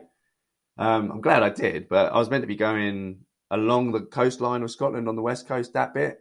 But then I came inland, which was that 40-mile bit, and then took a different path back down, which was called the West Highlands Way. So luckily... You had an 80-mile diversion? Well, I suppose it was more than that, because if you think the West Highlands Way is like 100-mile walking trek. So I went 40 miles in and then 100 miles. But it was all the right direction. All roads lead to Rome, don't they? So... And that wasn't like a frustrated moment. That had to be like quite the, like, are you kidding me? Really. You didn't care? 80 extra miles? You're still going the right way. It's not extra mile. Yeah, it's not extra miles. You're not going backwards. Okay. You're just going that way, aren't you? You know, you're still following the way down or forward. You're just not going backwards. Is this guy's glass always half full? I'm sensing a trend here. I'll just get these and just do that. And I don't need a plan, and I'll do whatever. And you must have to have one end or the other to accomplish something crazy like this. You must have to be super anal about the whole thing, or just super able to roll with every single punch and smile with it. You just got to smile. So you had one change of clothes. You wore the same. Yeah. So I had a running t-shirt, and then I had some shorts. I bought 2 pairs of boxer shorts. So 2 pairs of boxer shorts. So I had one clean pair, one dirty pair, and then a spare set of clothes, a change of clothes, which was like another pair of running shorts, which had like an inner mesh, a t-shirt, like a merino sort of fin jumper, and a down jacket. I think that was it. And a hat. Had a red hat. How often did you do laundry throughout this? So every time I had a shower, I'd like wash everything in there, like crushing grapes. I'd wash it like that. So I'd like put soap on it and crush it. So and like if I saw a river in there and I hadn't washed my pants, I'd chuck that in the river and just give it a quick rinse out and things. I won't call her my missus. My wife, she thinks I was disgusting. She wouldn't touch me if she saw me when I was doing that run. Yeah, she thought I stunk. And she was probably right. Yeah, she was right. I did stink. But yeah, you gotta wash things when you can. Socks, because I had a pair that I was wearing and then a pair that I'd dry. If you like run past anywhere, I mean, water's not hard to get in England anywhere, right? So you just rinse them out, and I'd dry them on the back of the backpack. So you always had something drying. Yeah. It was only pants and socks that needed to be dry. You did this in boxers, not even compression shorts. Nah, just boxer shorts. You're not going fast enough to need anything super duper, are you? You know, well, at least I don't think so. I could not do 30 miles a day in boxer shorts. It's just not happening. Is it? I probably wouldn't do if you go. I don't know. Yeah, they seem to work. I wear them all day at work. I'm not judging you. I'm just saying I could not have done what you did.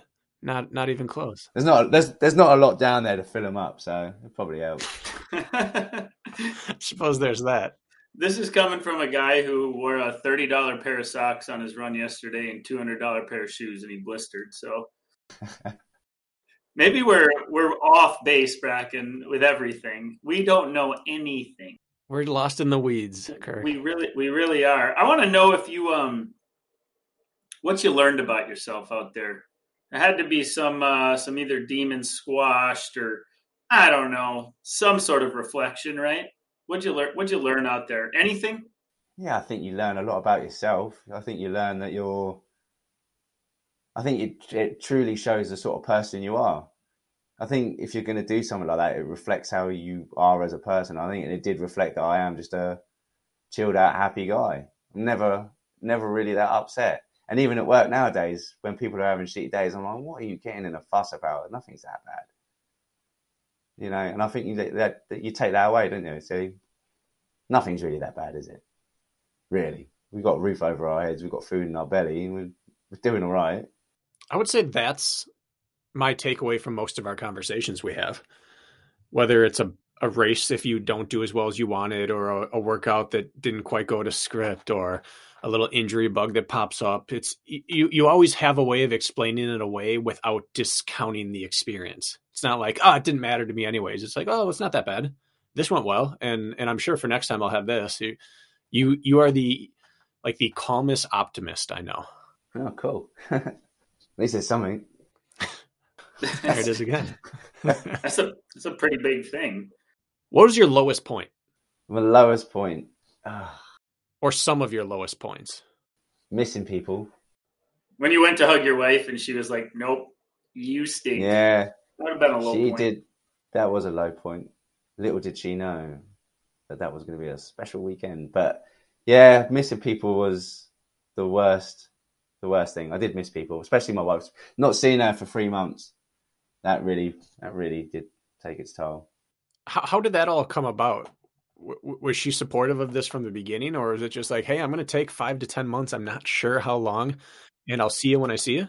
So it's funny because we weren't actually together that long before I did this. I mean, we've only been together 5 years, I think 5, 6 years maybe. And I left within the first year of us dating to do this. And she waited? Yeah, she waited. Yeah, well, I actually proposed to her on the run. So when I was on the run, I don't know. What did the lady, your last interview guest, she said you do all your major thinking and you just have, I think it might be you, Bracken, you just have crazy moments when you're on your run.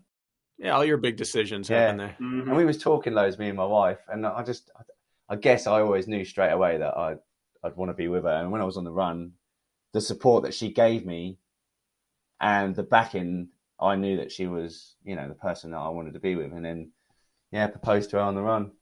Did you have a ring with you? So I got the ring. I got her to bring the ring up. She didn't know she was bringing the ring up. I got her to go to my dad's, pick up a box of stuff that like a running shop had sent to get to me.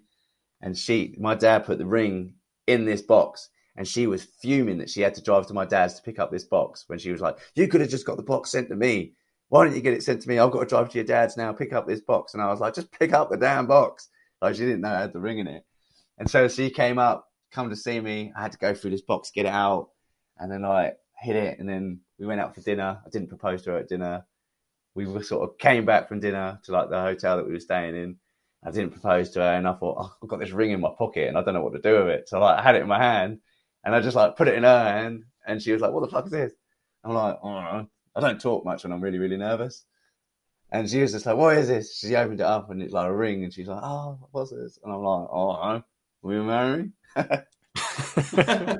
You're such a romantic, Chris. And then she looked at the ring to make sure that it approved her standards of what a ring should look like. And then she was like, yes, I will. So she inspected the ring before she made her decision. Yeah. I like that. She's very particular, my wife. That's why she knows how to use your computer, I guess. Yes. She's the brains. She is the brains. So then you guys then you took an extra day after that to hang out with your now fiance, and then you got right back to work, is what it sounds like. So the next day I carried on running, and then she bunny hopped to like another hotel in another town. So I ran to the next town. She drove there. She chilled out, did some shopping, what ladies do and all that. And then we saw each other then, did that. So we had like a little mini holiday, but I just carried on running within those days. Did like 20, 25 miles. Kept it a bit lower the mileage, but always more than 20 miles. And how long was she then along the route for? She was with me for, so I stayed there 1, 2, 3, 4 nights. Yeah. We got really drunk on the last night. It was horrible. I had to get up in the morning. And how long into the trip? That was in June 21st. So I left in February, March, April, May, June, 4 months. So you got engaged and then had another month until you got home. Yeah. Was that harder or easier knowing I'm almost done compared to what I've done? It kept getting easier, to be fair. Well, as I said, easier. It kept getting better because the closer you get to home, the more money you can spend. And that part of the coast, that part of England was really good as well. That was like one of the better bits after I saw her. So, yeah, Okay. Now did people catch wind of what you were doing at any point, or were you just some weirdo to everybody? Like, just who's this guy jogging with his backpack on? Like, most people don't understand, right? That just drive by you or walk by you. Nah, it's weird. When in Scotland, people were stopping in their cars, getting out and taking photos with me. They were like just pulling up, being like, "What are you doing?" And I'm like, "Oh, I'm doing this." Tell them what I'm doing, and they're like, "Oh, let me take a selfie." So they'd jump out and take selfies with you. But like running groups, they knew about me, but some places did. I reached out to a few places on the social media side of things. So people did know what I was doing. And some people joined me for like the runs. That's what I was wondering. You did have some company once in a while. For Oh, people yeah. who caught wind. I met this guy in down in Cornwall called Joe. And we just randomly bumped into each other. But he stayed with me for over a week. I'm pretty sure it was like 8 days. He started to love. We had a really good friendship actually. We just like bounced off each other. He was a good dude, and he just stayed with me. And it was awesome. How big was your tent? Yeah, it wasn't big enough for him. He was off his head as well, right? He didn't have nothing. He was doing the Southwest Coast Path, and all he had was a blanket that he obviously stole off his mum's couch, right? Had a pot and a bag, and he was doing it in some sandals. It was fucking legend. Yeah. Did you bump into a lot of these people out? Yeah, all the time. So at any given time, there's a handful of people? There's a lot of people doing weird stuff. Yeah, I'll tell you what, there's probably people out there now. There's definitely people out there now doing crazy things. And it's weird because when you're doing crazy things, you kind of like, you must just like generate towards each other. It's odd. It's really There's odd. a look you could tell when you're coming down the trail. Oh, or yeah, the path. you know when people are like doing stuff like that. You can tell straight away. And you just gravitate together and Yeah, start you talking? just walk up to them, you're like, all right, what are you doing? And they're like, oh, I'm doing this. You're like, oh, I'm doing this too. And you're like, cool. It is. What would be your cue? Like, oh, that guy looks rough. He must be having a go at something. You do have that look. You know, people have that look. Just that emaciated, running on fumes look. Yeah. And then you can smell them. Just have a whiff.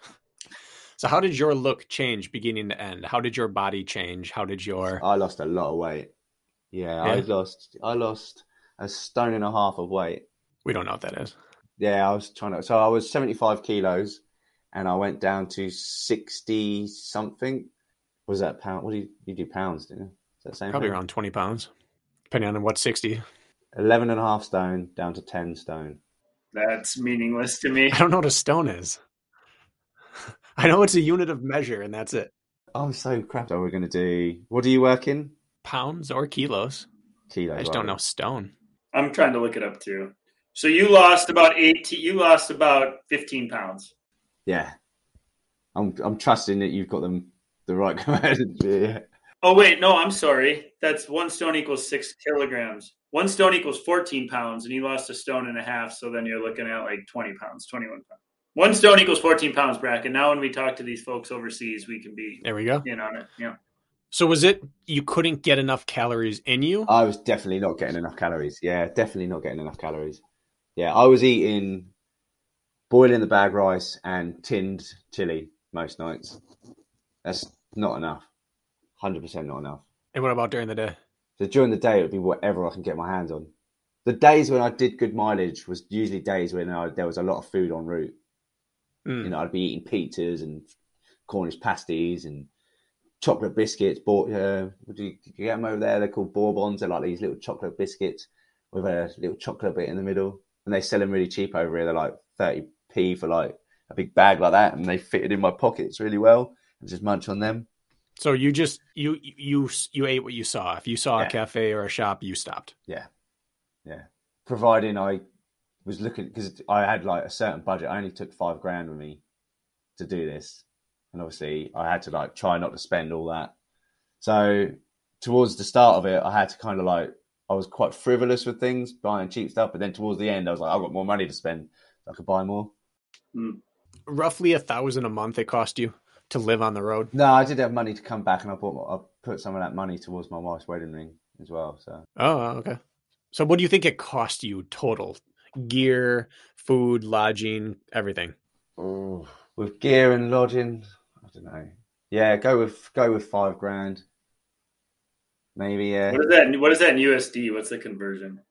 It'd be a bit more, so not a lot more. 550? 555? Yeah. It won't be a lot more. Yeah, about 1.35 US dollars. So yeah, a little over $6,000. 6.5. It's not terrible. Yeah. The guy that I spoke to did it prior to me. He said he lived off £1 a day. And that is crock of shit. There's no way. There's no way. So $1.35 a day? Yeah. My tin of chili, like if you get a cheap one, that's about 35 pence. But it could go from 35p to £1. You don't want the 35p one, it's like dog food. So you want like the pound one. But that's just that. And then it's the lunchtime, during the day food that you just end up buying. If you go past a Greg's, which is like a pasty shop around here, and they sell like pizzas and Cornish pasties and pastry goods, you stop there and you spend like £5-6. You just got to eat. Like I said, I lost that much weight. My wife was like, "You look so skinny. You need to eat more." And you're just trying to pile calories in. So I would have thought water would be the hardest part, but it was food. Water's easy to get. I mean, you go past someone's house, they've got an outside tap. You can just fill up that. Churchyards have taps. You just fill that up. Yeah, water wasn't a problem. I mean, you go in the countryside, you've got cattle, where cattle drink out of. It's usually hooked up to a mains, and you can get water out of that. Water's not a problem. So you did a lot of trespassing. Oh, yeah. And people are okay with that, or you just... Yeah, no one cares. People don't care you trespass. Not when you tell them what you're doing, they're usually all right. Yeah. That's nice. They don't shoot you over here. There was a documentary. Who was it? I should know this. Someone went and did the... I think they just ran from Florida to California. Coast to coast. So did he have a little backpack? Was he done with like Solomon or something? I think so. Yeah, I think I watched that. I can't remember who it is. And that's going to drive me nuts. But he tried to capture as much as he could.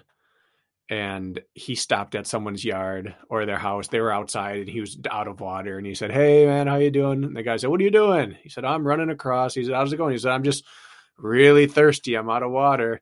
And the guy kind of looks down at his faucet on the outside of his house and he goes, "All right then," and heads back in his house.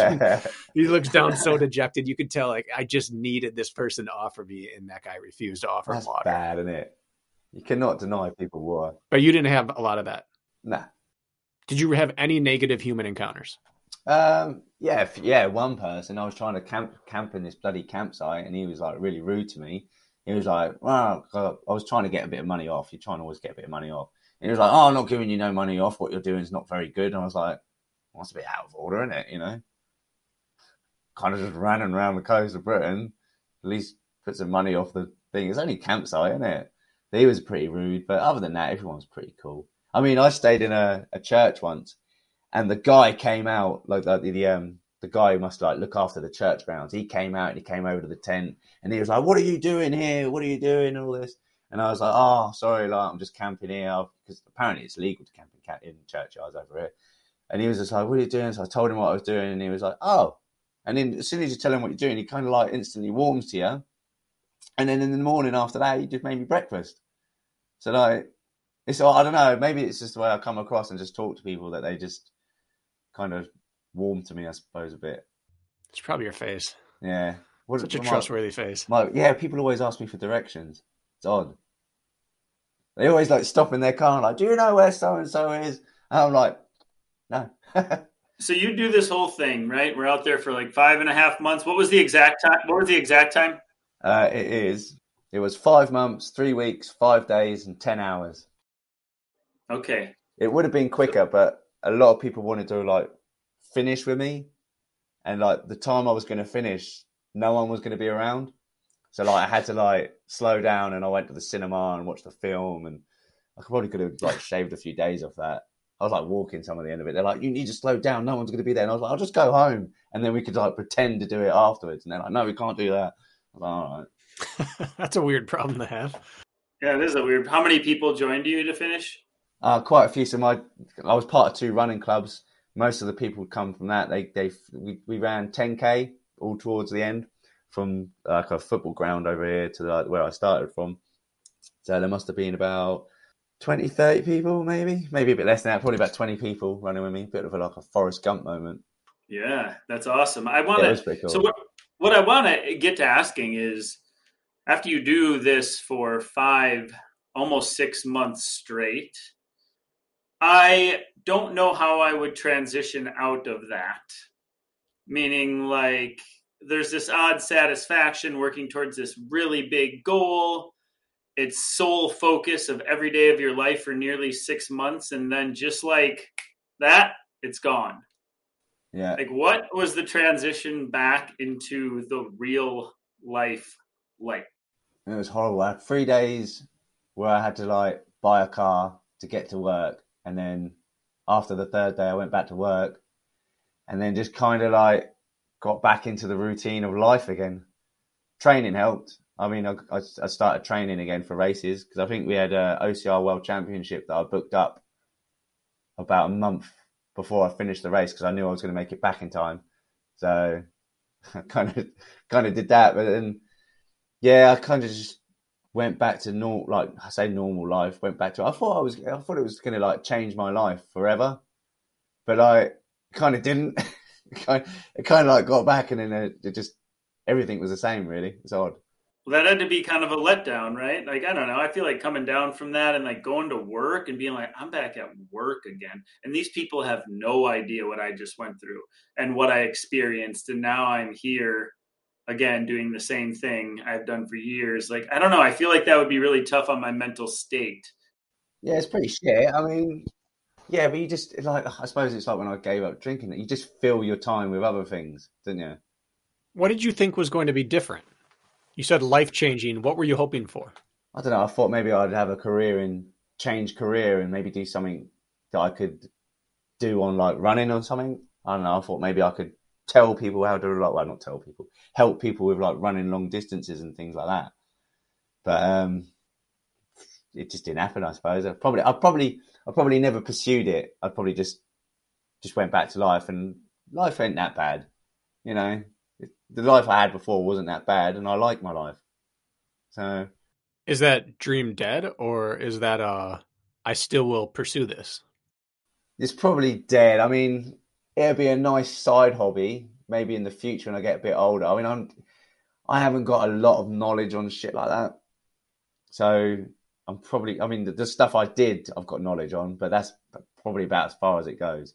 You know, so I wouldn't really be doing anyone justice by doing that. And I'm probably not the best person to ask at the end of the day, because they probably want advice on things, and I'm just like, oh, just do whatever you want to do. So probably cotton socks, boxer briefs. Yeah, you'll be fine. Don't worry about it. So yeah, it's a bit of a pipe. I mean, yeah, it's a pipe dream. So it wasn't that hard of a transition for you, is what I'm hearing. I mean, it sucked a few days where you lost some purpose, but then you refound it. Yeah, I mean, yeah. So yeah, just get back to normal. I mean, don't get me wrong. I still look at things now, and I look at the website, and I look at my YouTube videos sometimes, and I remember it, and I think, yeah, it was cool, and I'd love to do something else like that. Love to do. If someone gave me the opportunity to do something similar tomorrow, it would be hard for me to say no. I'd jump at it like a hat. I think it's just, yeah, you would. Is there anything rattling around brain right now That I'd like to do?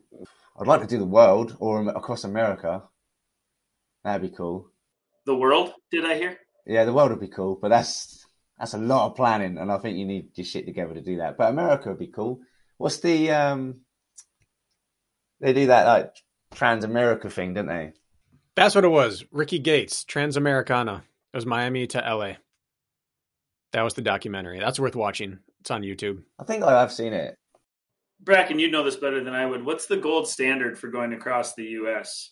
Could you make it the tip of Maine down to the bottom corner of California, or is it like something different? The Transamericana, that's the Miami to LA is one. The Cannonball Run, the vehicle travel route where they try to set the fastest time is New York to LA. Those are the two big ones. Okay, I'm looking this up. And then the Appalachian Trail is the third, followed by Pacific Crest Trail. I'd love to do that. You'd be made for the Appalachian Trail. I've looked it up so many times. It'd be awesome. We're looking at 2,800 miles for the width of the U.S.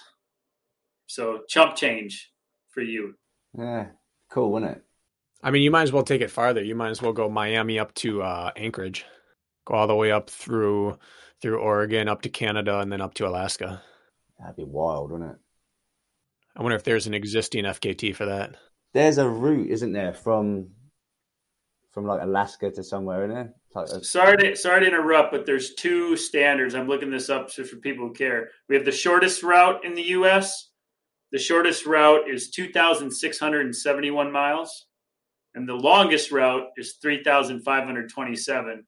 The longest does go from Maine to Central California, and the shortest goes from looks like Brunswick, Georgia, over basically to San Diego. So those are like the standard options is what I'm seeing. Which is cheating. Georgia's cheating. That's the shortest route is what they say. That's the shortest. Longest would be Maine to, looks like Central California. So there's routes established for you already. Maine to California it is. Okay. There you go. Book me a ticket.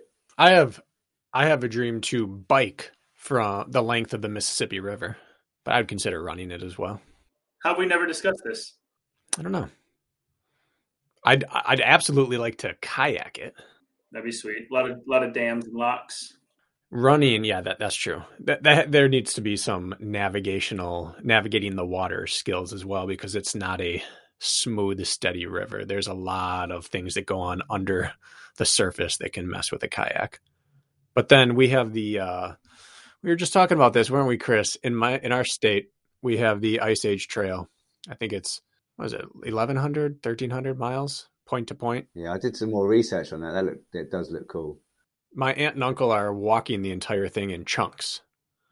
Their goal is to finish the entire thing, but like they'll drive out and do a 4-hour section and come back home.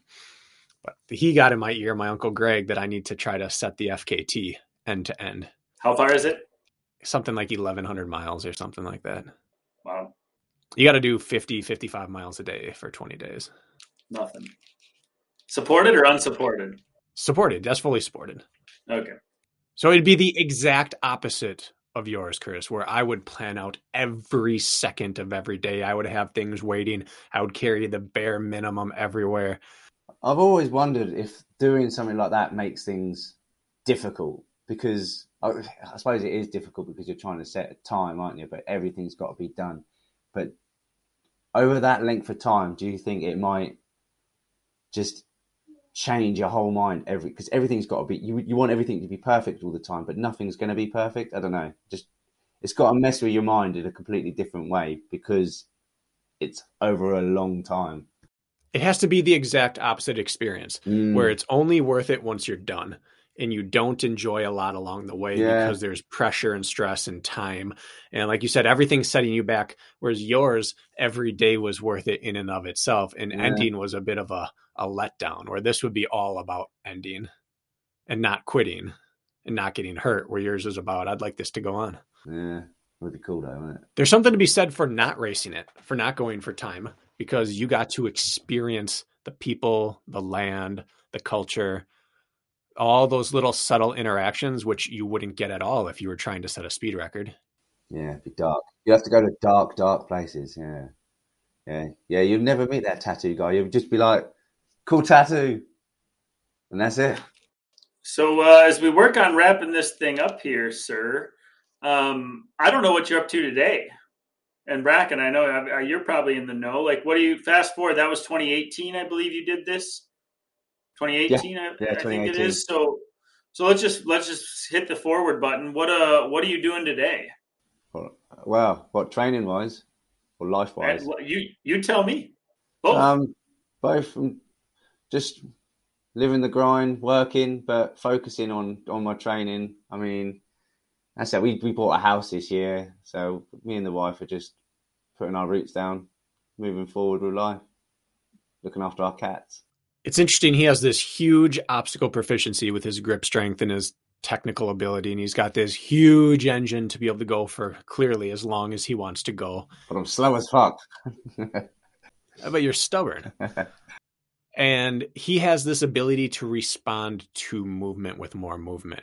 We were just talking about this again recently, but he gets better the longer things go, both races and training cycles. And like his 5,000 mile thing, like he just gets stronger. And so he's working on his missing chunk right now, which is speed endurance.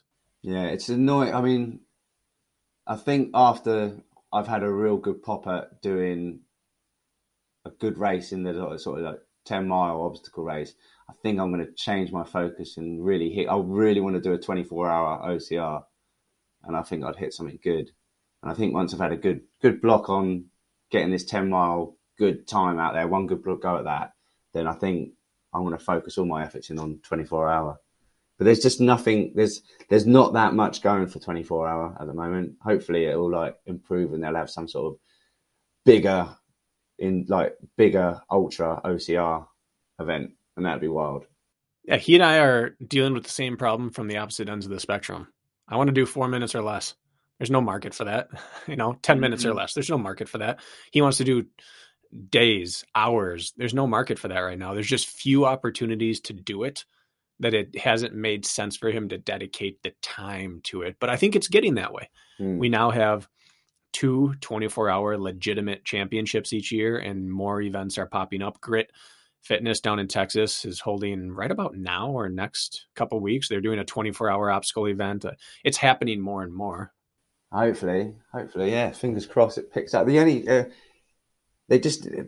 whole of OCR just needs a bit more media. It's pretty good over where you are, and it's not too bad in Europe. Over here, it's pretty pants media-wise, but it's getting there. And pretty pants? Pretty shit. Okay. That's another term I didn't know. Pretty pants. Yeah, sorry. I knew that one already. You knew that? From working with Natasha. You got Natasha, yeah. She uses more cultured pants than once in a while. Yeah, apparently. It's a good terminology. So the good thing, though, I think about, like, obviously you have the endurance and the stay power, so that working on that 10 mile and under is only going to help your long racing, which is hard to see in the moment, but it's true, isn't it, Bracken? Like this will bleed into faster pacing over duration. So it's the right move. I'm excited to see him get into his venue because he's doing kind of how we feel we're doing, where we're racing other people's strengths right now. And I'm excited for other people to see him on his turf. Yeah. I mean, all the long ones I seem to do pretty good. So all the people, after listening to how badass you are that live over the big pond, shaking in their boots, where are you going to be this year? What races do you have on your agenda? So I will be coming over to the States for OCR Worlds. And then most of my other races are going to be in Europe. So hopefully the Europeans, they know I want to come over for their Strong Viking series, the OCR series. And then pretty much it. That's the goals for this year. Focusing on them. But yeah, definitely see me at OCR Worlds.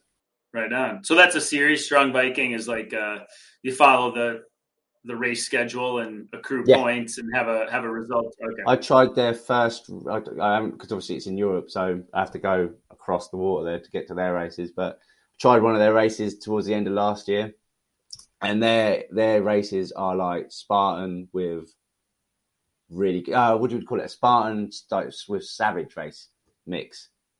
So they're really cool. So you've got the good technical obstacles plus good running. They're really well organised. Yeah, good races and yeah, good competition. Those European guys are amazing. Strong fitters out there.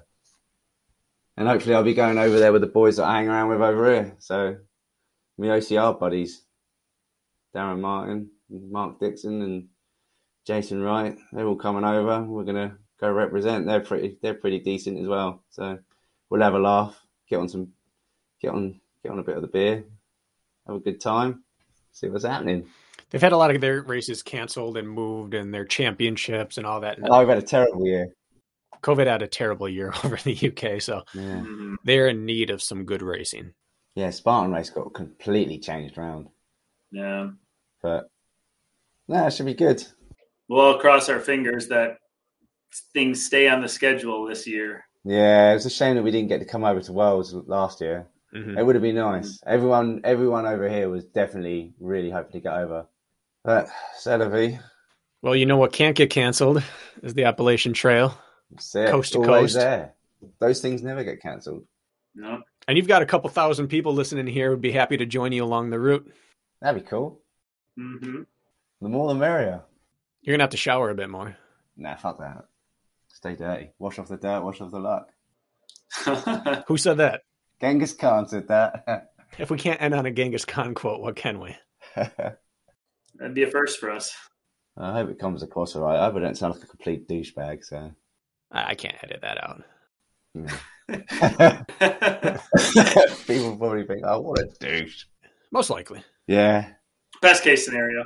So if anybody wants to keep up with what you got going on, are you on social media? Is there any way for people to... Yeah, I'm still on it. I've deleted it off my phone for the moment because it just does my head in. But yeah, I'm on Instagram and Facebook.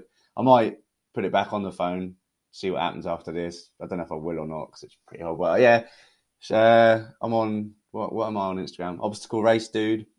And on Facebook, I'm my name, Chris Shipley. But no one needs to follow me because that's a boring life. No one needs social media. People should stay off social media more. It's too much. I can't argue with that. Get out in the real world.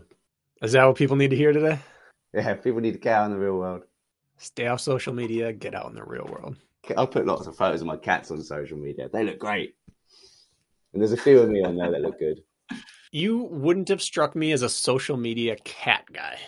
Yeah, well, I'm a cat guy. Cats need more attention. Dogs get it all the time. You go to a pet shop and there's a big section full of dog stuff, and then there's a tiny little cat section. Is this your platform for your next ultra endurance attempt? Yeah. Cat awareness? That's it. There it is. Well, sir, you dropped a couple little nuggets there to end on. I think we leave on that. Nice one. It was good talking to you guys. I appreciate it. Yeah, thanks for coming on. No, thanks for having me. Cheers.